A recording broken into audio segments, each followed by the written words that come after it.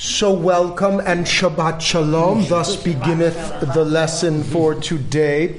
Shoftim. Shoftim is on page 1143.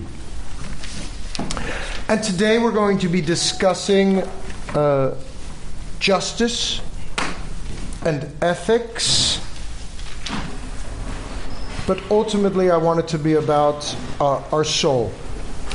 I mentioned a few weeks ago about the shofar and how important it is to be bent, to be humble, to be focused on the center, and not to be cocksure, so to speak, haughty and stiff-necked. Mishpatim, shoftim, are known as judges, but truly the book of shoftim are not judges at all. The book of Shoftim are warriors, they're generals, both male and female, and they are in this counter, in this first line, to being adept, swift, grand vision, and facing battle, v'shotrim. You have on the one hand your generals. So, in this translation it says, you shall appoint magistrates and officials for your tribes. All right. Anytime it says shall, I'm not buying it. So I just want to walk it back here. Shoftim v'shotrim titen lecha. You need both generals and a shtar. In Hebrew, what's a shtar? Keta shtar ubia in Ketubah language. Anybody in Hebrew, what is a shtar? I need the shtar. I need the document. I need the bureaucrat. I need the accounts receivable. The paperwork. The paperwork. Famous story for me at Camp Ramah, and I've been working on this my entire life. I was noted by a psychiatrist that I am a typical ADHD personality. In my kind of peripatetic nature, constantly moving. What was that? I need this, more coffee, this coffee, less. I know there are certain personalities in our beloved congregation that hold well. We know them well. Yeah, some of our best friends. So, and this was in the context, this was 20 years ago, pre-medication or even pre-etiology of illness, that his theory, and it's one that I support, is that kind of energy is the energy of a general. That's the energy of a director, producer. These are the energies of rabbis, often. Especially around here. Well, perhaps. With kavod. And yet, a general or an ADHD without the executive function is not effective. And this is really the trick of, take a Robin Williams, who I think also typifies an ADHD, Zichrono Livracha. He was an executive genius in the way his thorough thought through was. Now he was, and this is why I'm going back to my chauffeur, he was all over the place. But you pull back, and remember back to this through line. This is not about sin and redemption. This is about how we live, how our lives. And I've spent a lifetime, my mom refused to believe that, here's a great little midrash about me. My mom, I have terrible, this is really open, so I'm glad this isn't video. I have terrible toes, the grossest toes, and like really bad. I was only a mother. There you go. So my mom says even more. She says, right, Mom, why? Is it genetic? Did your grandparents or what? She said, you know what it is? God put everything bad possible about you in your toes. So the rest of you could be perfect. I love it. Only a mother could say that. Only a mother, right? But to that, it was not this ideology of what's wrong with you and how do I fix you. It's celebrate that. You don't need that. You're not, And this Shoftim v'Shotrim, just to return back to this one text, because I really do want to talk about how we balance ourselves, the izun, these are the scales of justice, how we understand ourselves. With both din and rachamim, you got to be hard on yourself. It's not okay. Micah, really interesting, but where were you going? Mm-hmm. What am I supposed to do with that? I'm really challenging myself in this month of Elul not to say, I love you, you're great, I love you for who you are. I do, and thank you, Mom. But I also am challenged to have shoftim v'shotrim. Shoftim is also mishpat. Shofet is to make plain, to lie straight, to flatten out. And shotrim often is that the document, the seal, is the evidence of your work there. And so I've begun each of these classes with a kind of in-the-round discussion, and I wanted to do that today. And I just want to say in honor and kavod to our Rabbi Bernstein, she presented on Wednesday, and, she's, 3 weeks out now from her surgery. It's remarkable. Her gait, her movement. She is a dancer. She is an inhabited spirit. And there was a through line. She clearly is not in the same kind of plinith, matzeva. She's just incredible. Yes, but within it, a tremendous elegance and a recalibration to her soul. Yeah, it's manifest, and it's just a great blessing that we have such a leader who takes challenge and turns it into, and I just saw that in her energy as she moves. And I say this to myself because this is the question that I pose to you with this balancing, and we're going to be focusing very briefly on this beginning of Shoftim v'Shotrim, but the second line of the Torah. My question to you is this. Have you ever felt that you are so straight to everyone else outside, and yet you have worked so hard internally to readjust and recalibrate, and actually you are filled with twists? And anybody a computer programmer? This is like the code just says, what you see is, hello, my name is. But underneath that code is like thousands of lines of gobbledygook that is just trying to get you to that point. Has anybody ever had the experience of a recalibration that the external, the output seems so simple? Yeah, got a cup of coffee with a friend. The internal, the crazy, the putting on the face, the taking off the face, the changing the car, the parking, the lots, oh my God, in a parking lot, I will have more anxiety in a moment just to get the ticket and the, what do they call that when you... This is, I think, how so often we live our life, and I'm not saying that that's not healthy. I think it's the crooked timber of humanity, is to quote Isaiah Berlin. We all have these recalibrations within ourselves. So my open-ended question to you, to invite you to consider, and you can take a moment. When has your external output felt like a shofar blast? But it has taken so many twists and turns for you to be in that place, either in yourself, in your family, or in your community. Is the question clear? The answer's not. No. No, it's very hard. It's very hard. I'll give you one more example, and just, God bless my wife, we would argue for the sake of heaven, good fights, good deep head and heart fights. To get to the place in that evening that we could come back together was a lot of rebalancing, because there's a lot of give and take in a passionate struggle to understand one another. But our children, when we say Shema at the end of the night, see the external, see that place. That's just another example, and I just think the more that we can be open about who we are and who our lives are in this space, the better we are for it. I think issues like that, we were actually discussing that at the KI men's group a couple of months ago. Many parents face this. How much support, I'm not talking about a mental illness situation, how much support do you give, and when does support become enabling, and how do you make your own decision about that? How do you balance off the strict judgment, if you want, and the compassion. And it's a very difficult challenge. I can't speak for women. I can speak for fathers because I am one. And I know for many men, it's extremely, extremely difficult.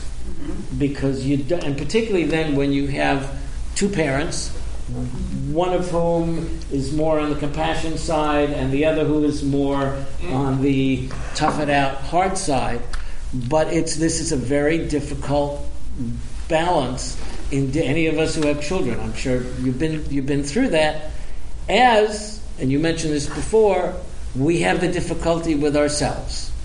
And that is, it's very easy for me, and I know other people, to be extremely judgmental about myself, and a lot more difficult to be compassionate about myself, to give myself a break, and then say, well, am I just doing that because it's the easy way out?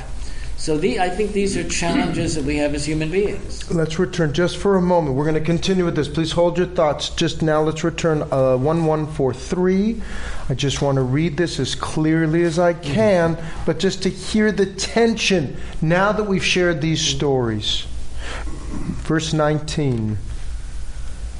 You shall not judge unfairly, which literally tateh is coming from a tent architecture.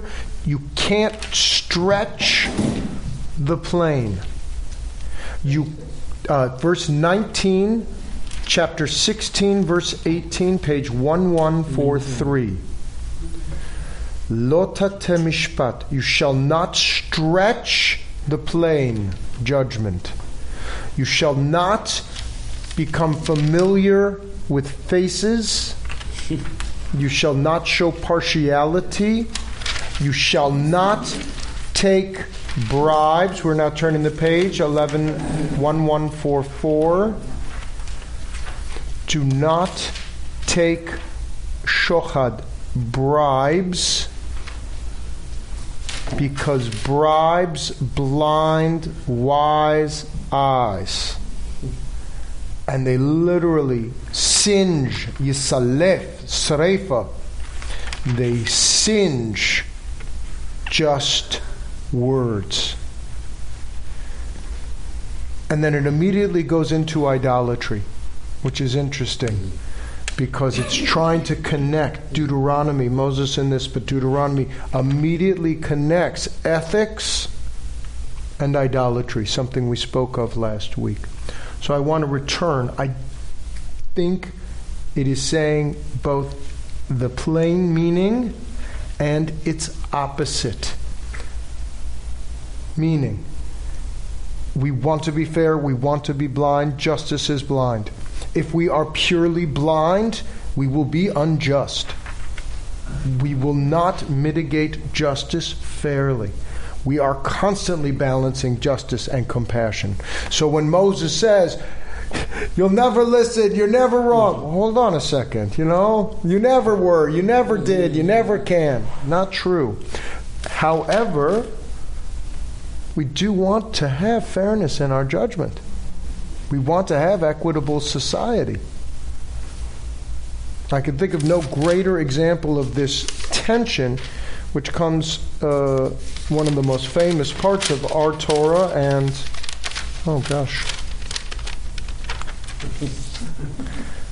which is lex talien, an eye for an eye. And now I want you to turn to the sheet that I have passed out. And forgive me if they have not on the art side. Everyone knows this.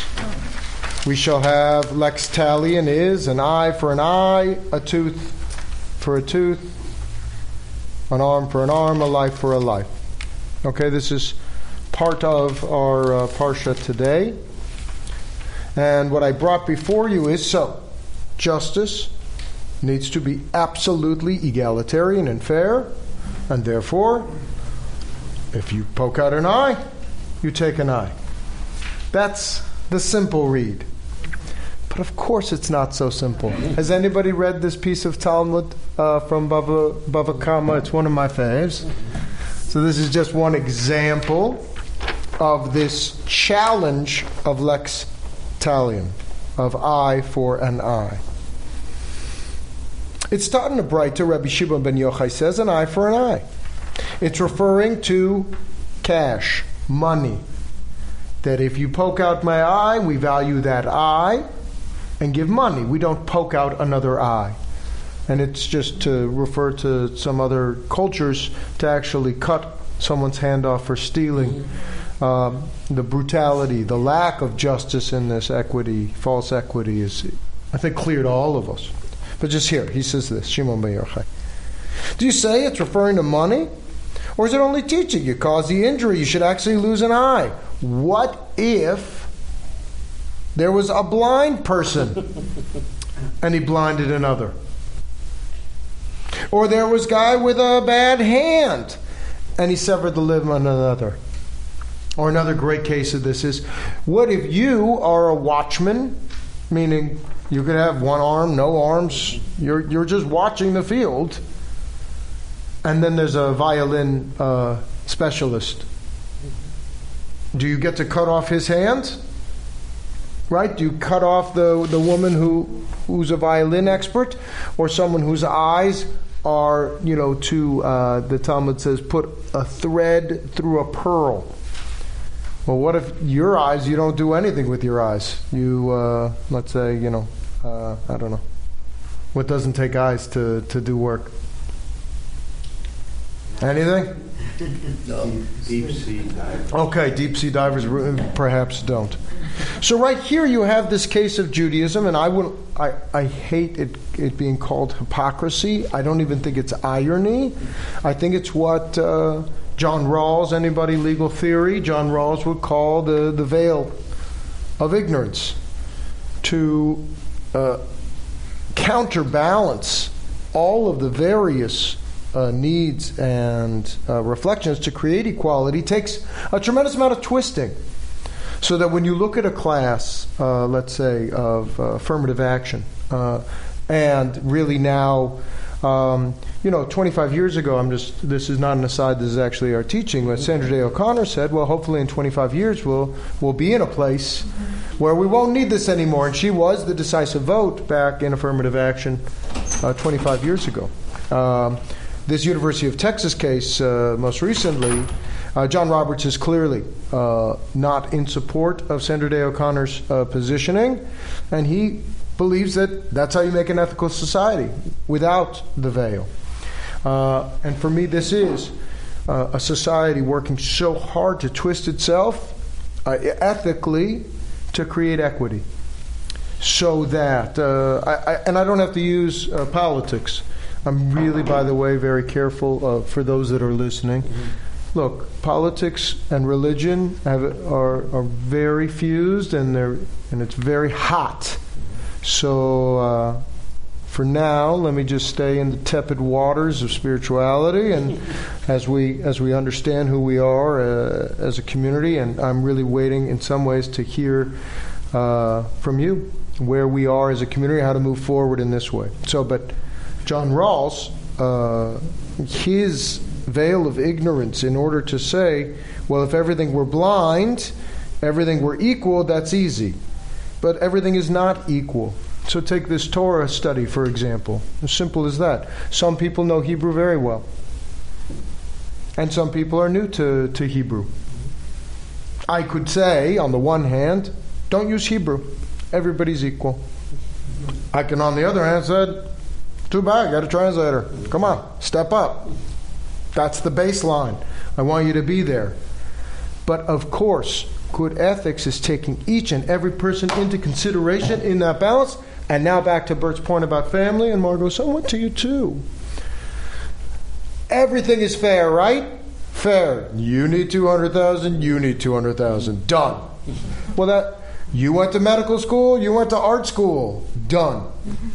You got any education you want. We know that this kind of distributive justice is unjust. In our kishkas, you can look at the line and say fair, but each has a different place. How we do that is by setting the standard of lex talien, of equity, of fairness, And then we work our tuchuses off to make sure that that really does come fair with equal access.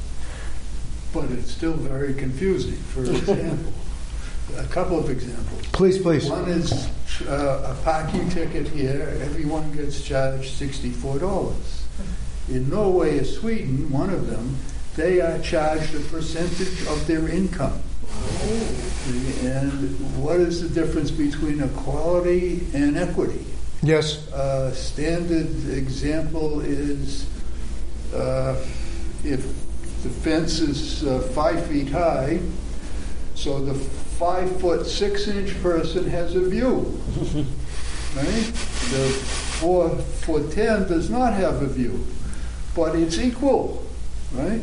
If you want equity, you have to give the shorter person a bench, so that makes it, that's equity. That is Rawls. That would be an excellent It's not equal. Rawls. That is an example of Rawls.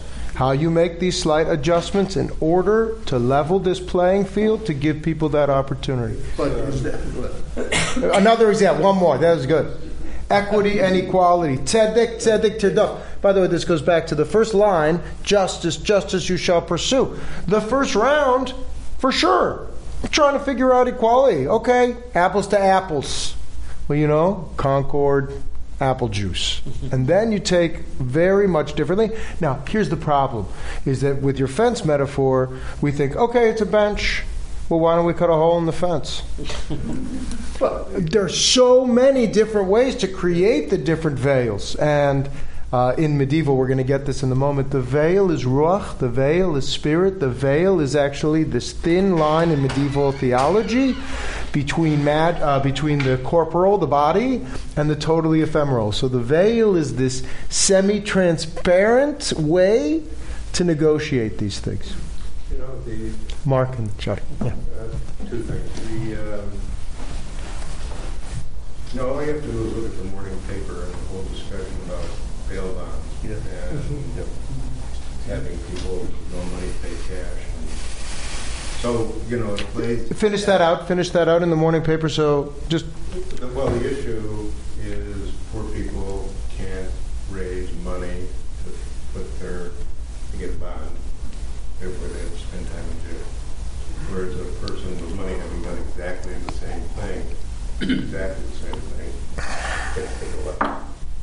Both people are in equal like this. So, all I'm saying is that the point you're raising is not theoretical. It's actually happening in real time at this very second. The other thing I want to talk about was in terms of this veil. I kind of see it as a veil that sort of separates your soul from your life. And in order to go through this journey of tzedek, you have to put the veil aside, make it more porous, let your feelings and your sense of justice play a big role in how you resolve the fate. So, Mark, in your metaphor, is the veil opaque, semi-translucent, or translucent? The capacity to be off, depending on what's happening at your moment. When you're ready to blow the horn at someone who just got you off, the veil's pretty thick. On a beautiful summer afternoon with all translucent. So I'm challenging you here in that, at least in medieval theology, this goes back to actually Ibn Ezra, that the veil is your spiritual armor that allows God in. So instead of trying to remove it, which then you would be so naked to the world that you would be destroyed. This is also Kabbalah, that you use that veil as your own semi-translucence to protect. So in fact, I'm just trying to flip it for you as this metaphor. When you're about to shout, your veil comes up and says, no, I won't. That is not your soul. So that it actually thickens in that moment, and that when it is ultimately, like Yom Kippur, the veil is white. The veil is absolutely pure. And this challenge of equity and society, I do believe is political. I think it's ethical. I think it's personal. And I think it's also, I want to challenge Dean and Rachamim. Too much twisting. Let's take public schools and IEP, individual programs. The balancing of each of these children and everyone needing their, and God bless, we're working so hard to give the best to all of our children. Perhaps that does not, in equity, a class of 35 students and 6 students have the IEPs, that 85% of the time is spent on the 4 students that are making it, but is that ultimately tzedek? And the radaf, it is the pursuit of this justice that is so important. Tzedek, tzedek. Yes, Jody. This is exactly what I wanted to say, because for me the message is justice, justice shall you pursue, not shall you achieve. And I think that it just speaks to this, if this is your intent, pursue justice. You might make mistakes, you might get it wrong, where clearly for bail bonds, that is not the intent. I mean, the intent is we need to make some money, and we need the money, and we hope that these people skip bail and can get bail. It's a money-making venture. It's not to pursue justice, because if that was the case, everyone would just spend their time in jail, and there would be no money-making. But I think it's really, really important for me that I try to go to through my life, justice, justice, shall I pursue? Might not get it right, might make some mistakes, but if my intent is for justice, and for me, that's what it says. Yes, please. One, and then Judith. Thank you. I agree with Jody, because to me, it's always not always, but mostly the journey that's important. Right. And whether having to give you an example. Yes. Started off the beaten track here, but we once went on a trip. I took 40 rolls of film. 3 photos turned out because there was an issue with my camera that I didn't know about, obviously. And my husband wasn't very happy about this. And I said, "Has it ever occurred to you that I loved every minute of taking all of those photographs?" Yes. And I've got them here someplace, but it really satisfied me to a certain extent. But next time we go on a trip, I will make sure to pursue the end result a little differently. Yes. So, But your intention was not to screw up the photos. And absolutely. So Rodef. I'm all for the journey. And this pursuit, just to put it in context of Israel, the Rodef, which was the death of Rabin, was in some ways from this Rodef term, meaning you must pursue justice if someone is undermining the cause of justice, the state of Israel, and in this case Oslo for this Yimach Shmo. I will not mention his name.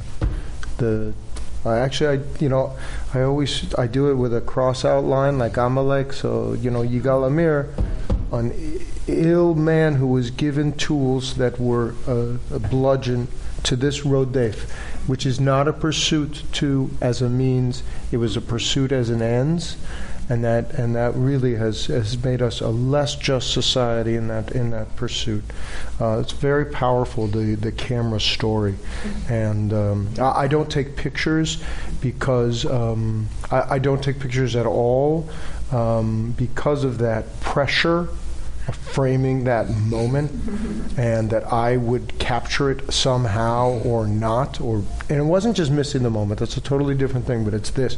And I just remember when we used to travel, and you remember it had to go through the X-ray machines and all those little canisters, and I don't remember which one was the quarters and the change canister, and which was the stress of that moment. I'm like, I'm giving up pictures in general. And that may be a tragedy, but, my kids look gorgeous, and I'm okay with that. Yes, we had Judith and Bert. I do want to get to Ecclesiastic.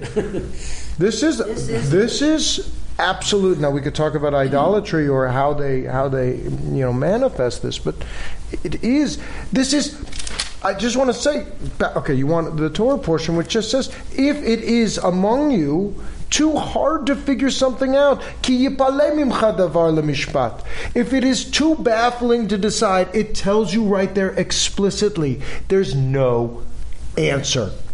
Right. It is not plain. And you have to trust the best people in the time to do this, and it can't be a single opinion.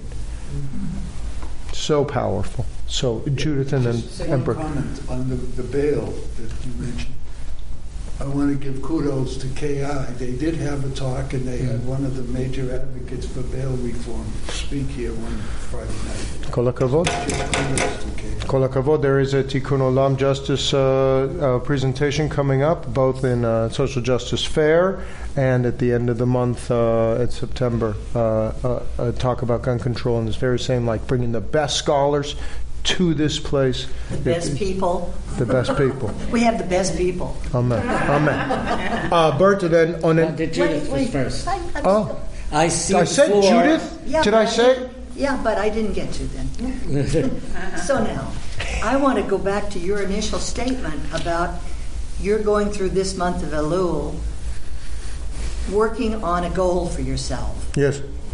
And I understood, maybe incorrectly, that the goal was to make peace with this turmoil that goes on within you and that goes on within all of us as to how we decide to come to a point of pursuing justice. Mm-hmm. Mm-hmm. I remember, like Margot, I have had a child who was mentally ill with schizophrenia. She was also an addict, and she died 8 years ago, not from addiction. And in part, the turmoil I had was, what part can I play in this child's recovery into life? She was born with terrible problems, Yes, and yes. it just got worse. But finally, the addiction problem got so great, I couldn't deal with it anymore. And I saw my other children saying, Mom, it's killing you, and it's not helping her to allow her to continue this way. So I had to say to her, Nina, I can't see you anymore. I can't talk to you anymore. Lose my phone number until you're clean. I will return back to the Torah on 6, verse 6, page 1145. Al pi shnei edim, o shlosha edim, yumat hamet. Lo yumat al pi ed echad. A person shall be on 2 witnesses or 3 witnesses that causes the ultimate demise. Well, my other children did it. Yeah. But the good thing after all that was that she decided she could not cut herself off from her family. And she was clean for the last 13 years of her life. And that was, you enabled choice I instead of enabling other ways of capacity. And so, Margot, I think that actually is very healthy. It is not black or white. No. It is not lease or no lease. It is, how do we set very manageable goals to reduce the spiritual VIX index? Do you remember this? The spiritual volatility index, towards incremental steps towards health. And then 2, 3 witnesses to bring, as you have, and to know that this is done with both chesed and din. The problem so much is that we're all chesed, and then it kind of, we want the other way. we want everything for our kids, or too much din. Margot struggled with her son and the struggle I had, and I think every one of us has had some Absolutely. differing degrees of struggle with how do we make a decision that is just, or at least in pursuit of justice. So back to my own personal, I'm really trying to, look, thank God, I feel blessed and loved. It's huge in this first month here. I do. That is not a license to just stay in my nice but my nice original teenage self. If I do, but what I'm struggling with right now, quite frankly, is if I try to straighten it out in one spiritual chiropractic, I'm going to end up in traction. My mind does go this way. Robin Williams, could you imagine him being a stenographer? Right? If you Jackson try Pollock. to do it all over, right? You look like conform. Jackson Pollock. Yeah, exactly. And so this courage, tzedek tzedek, the approach, and that's in conversation. So why didn't you? Because this is a conversation, love. It's a conversation, and each time we have more information and hearing where you're at and hearing your help, I have more knowledge. That is that is justice. And I'd say back to bail bonds and back to our incarceration system, that's not justice. You know that 7 out of 8 people that when they do sentencing by video conferencing, it's something quintupled when there's someone face to face. Al pi shne, in the face of. A judge must be panim el panim, face to face. When you have the mediated experience, I used to do Skype pastoral visits. I thought it was so great tech, you know. And I was doing a wedding talk. I'm giving you all my good stuff. You know, it's like week 3. I'll run out of interesting things to. No, we'll give you new things. So they're in Boston. I'm in San Francisco, and I love this woman. She's highly neurotic but wonderful. And the guy, yeah, he was okay. So.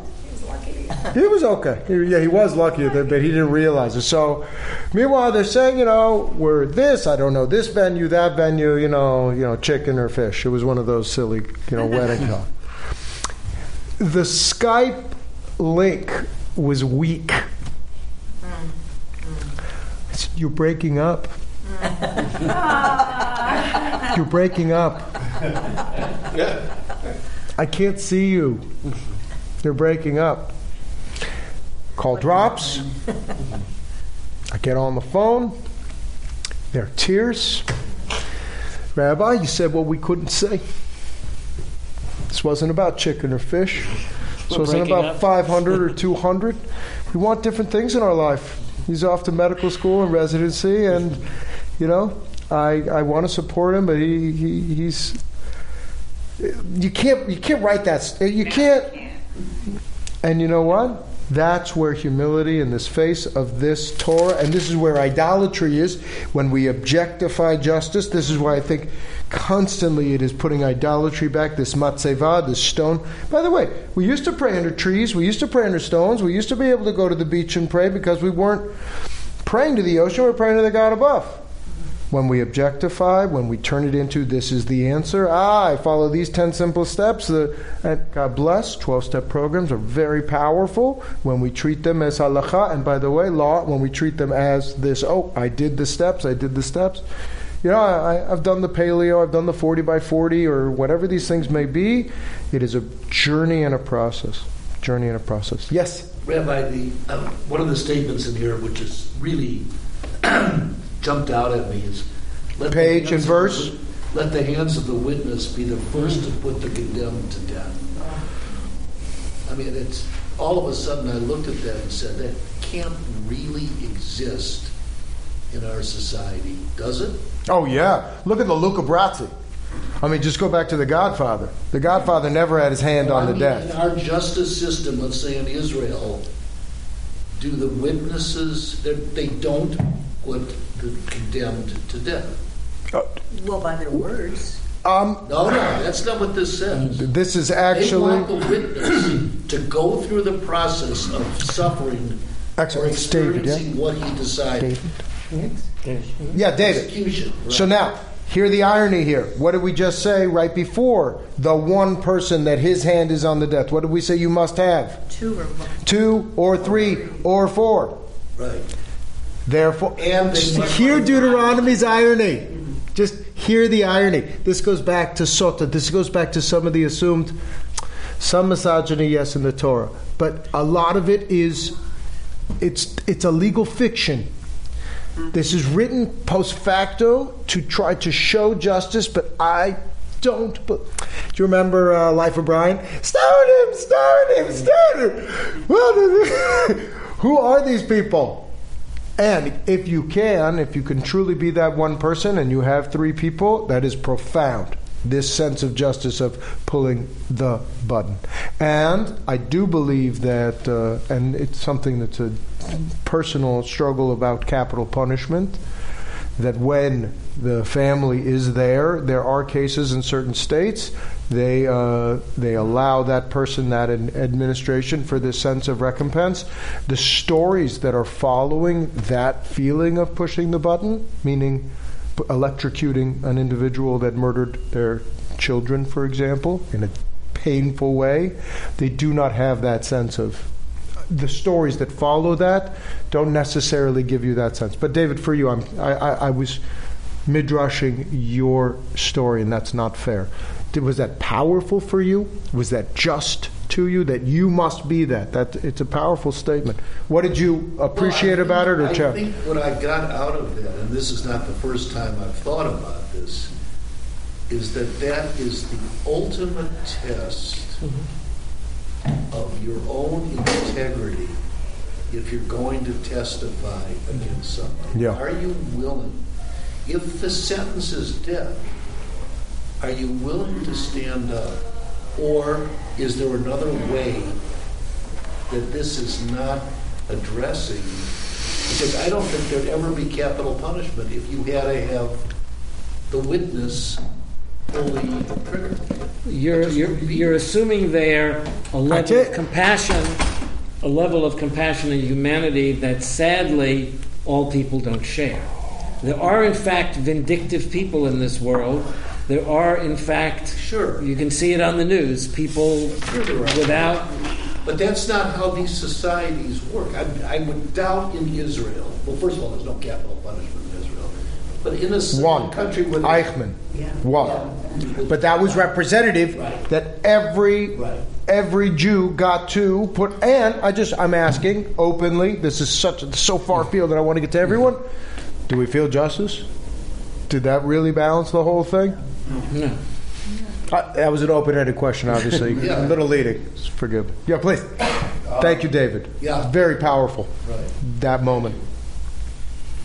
So I want to just ask why we're talking about this now. I mean, I know that's obvious. It's now, and it's about to be what comes next. Is going to come next. But the justice stuff seems so core to me on some level that it feels implicitly that it's actually about how we show up in community. And even the point about the witnesses and do we choose to, that is about community at its core. How do we commune as a society?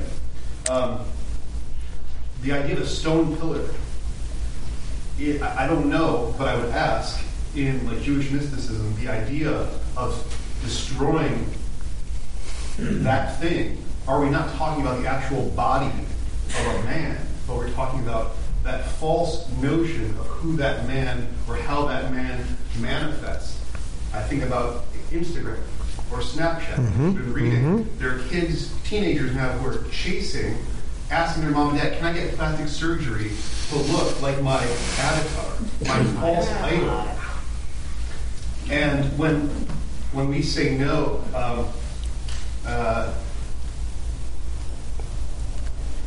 how do we become conscious of where we're creating a stone pillar, and how do we collectively hold space to dismantle that pillar? So that is why you shall appoint. It does not say that. I'm going back to the beginning, 1143, the very first line. You must be a general. You must be you must be strategic warrior and a bureaucrat. Titen lecha. Give that gift to yourself. So it doesn't say appoint? No. Titen lecha. It says kind of become yourself. Give it to your lecha. Reflexive. It doesn't say lechem, you. And in the context, you were talking personally, spiritually, absolutely. When God says to Moses, Psa lecha, shnei luchot karishonim, make for yourself two tablets like the first, the Midrash is clear on this. It means you carve yourself. Idolatry, the only idol in this world, the only object of divinity that you can carve is you. And that is why this challenge is to both be that general, that strategic visionary, and that technical asset to become that. And yes, when you become ossified, that is the awakening of this. This is to shatter the false spiritual exfoliation. I can give you 1,000 metaphors, but it's all the same. And why? Because desperately in the end of Deuteronomy, Moses is letting go. This is that. Oh, we talked about this. This is that hug before they go off to college. And you're like, and another thing, and another thing, and another thing. How you doing? Oh my God, I just let my kid go to public school. Oh my God, dude, sup. It was crazy how much tension there is in nothing. Just walking around from period to period.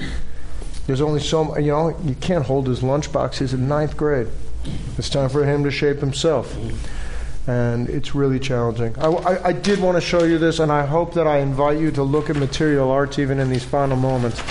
What I was showing you here was, in below is from Trier in 1250. This is how synagogue and ecclesiastica, this is often in many churches and cathedrals around Europe. You'll see this, 2 examples of what the church is and what the synagogue is. And the first one is as early as 830. Early, we can't even call it medieval period, that's Byzantine, and in manuscript form. And there's anti-Semitism in it. Clearly you can see her crown on the right is tipped. Do you see how petty the 2 tablets are? And then her crooked staff of judgment. But the finest example, and this comes from Dr. Vivian Mann, who was my professor working at the Jewish Museum, and a brilliant scholar, and really helping me reread, just like Torah, reread art. It seems as if that is the theme of Ecclesiastica and Synagoga. This is from Strasbourg in 1230. If you look here to the left, Ecclesiastica straight, upright, with the chalice, versus Synagoga, blind, the crooked staff, and the Torah in her hand. Hanging. Well, down. Yeah. Now, I know that I've already fronted you with about an hour of this corrupt justice and blind justice, etc. I challenge you with this. Take a look at that picture. Who really is more beautiful? Just look at her contrapposto. Look at the natural Torah of that stick, which actually comes from Isaiah, this staff of the 12 tribes that is organic. She's holding law, but she's not committed strictly by it. It is not about my crown. It is about her grace. And this is Dr. Mann. I'm quoting her midrash, which is actually blind justice, using Torah as its guide, but not as its chalice. And taking this is Isaiah Berlin, the crooked timber of humanity in hand, is more dignified and elegant than in this kind of, I could say, Madonna-like church with her strong staff and her upfrontness of justice. But I feel that she is not as strong as Synagoga in that way. I love this piece. And you go to churches and it can either dishearten you and say, oh, they were always anti-Semitic, or you can try to look at some of these artists. And Strasbourg, as we know, leads Strasbourg on the border of France and Germany, that leads to the Dreyfus trial, that leads to this crooked timber of our own humanity. And so with that, let us give both a Misha Berach for those that are ill, if there is a dissemination of...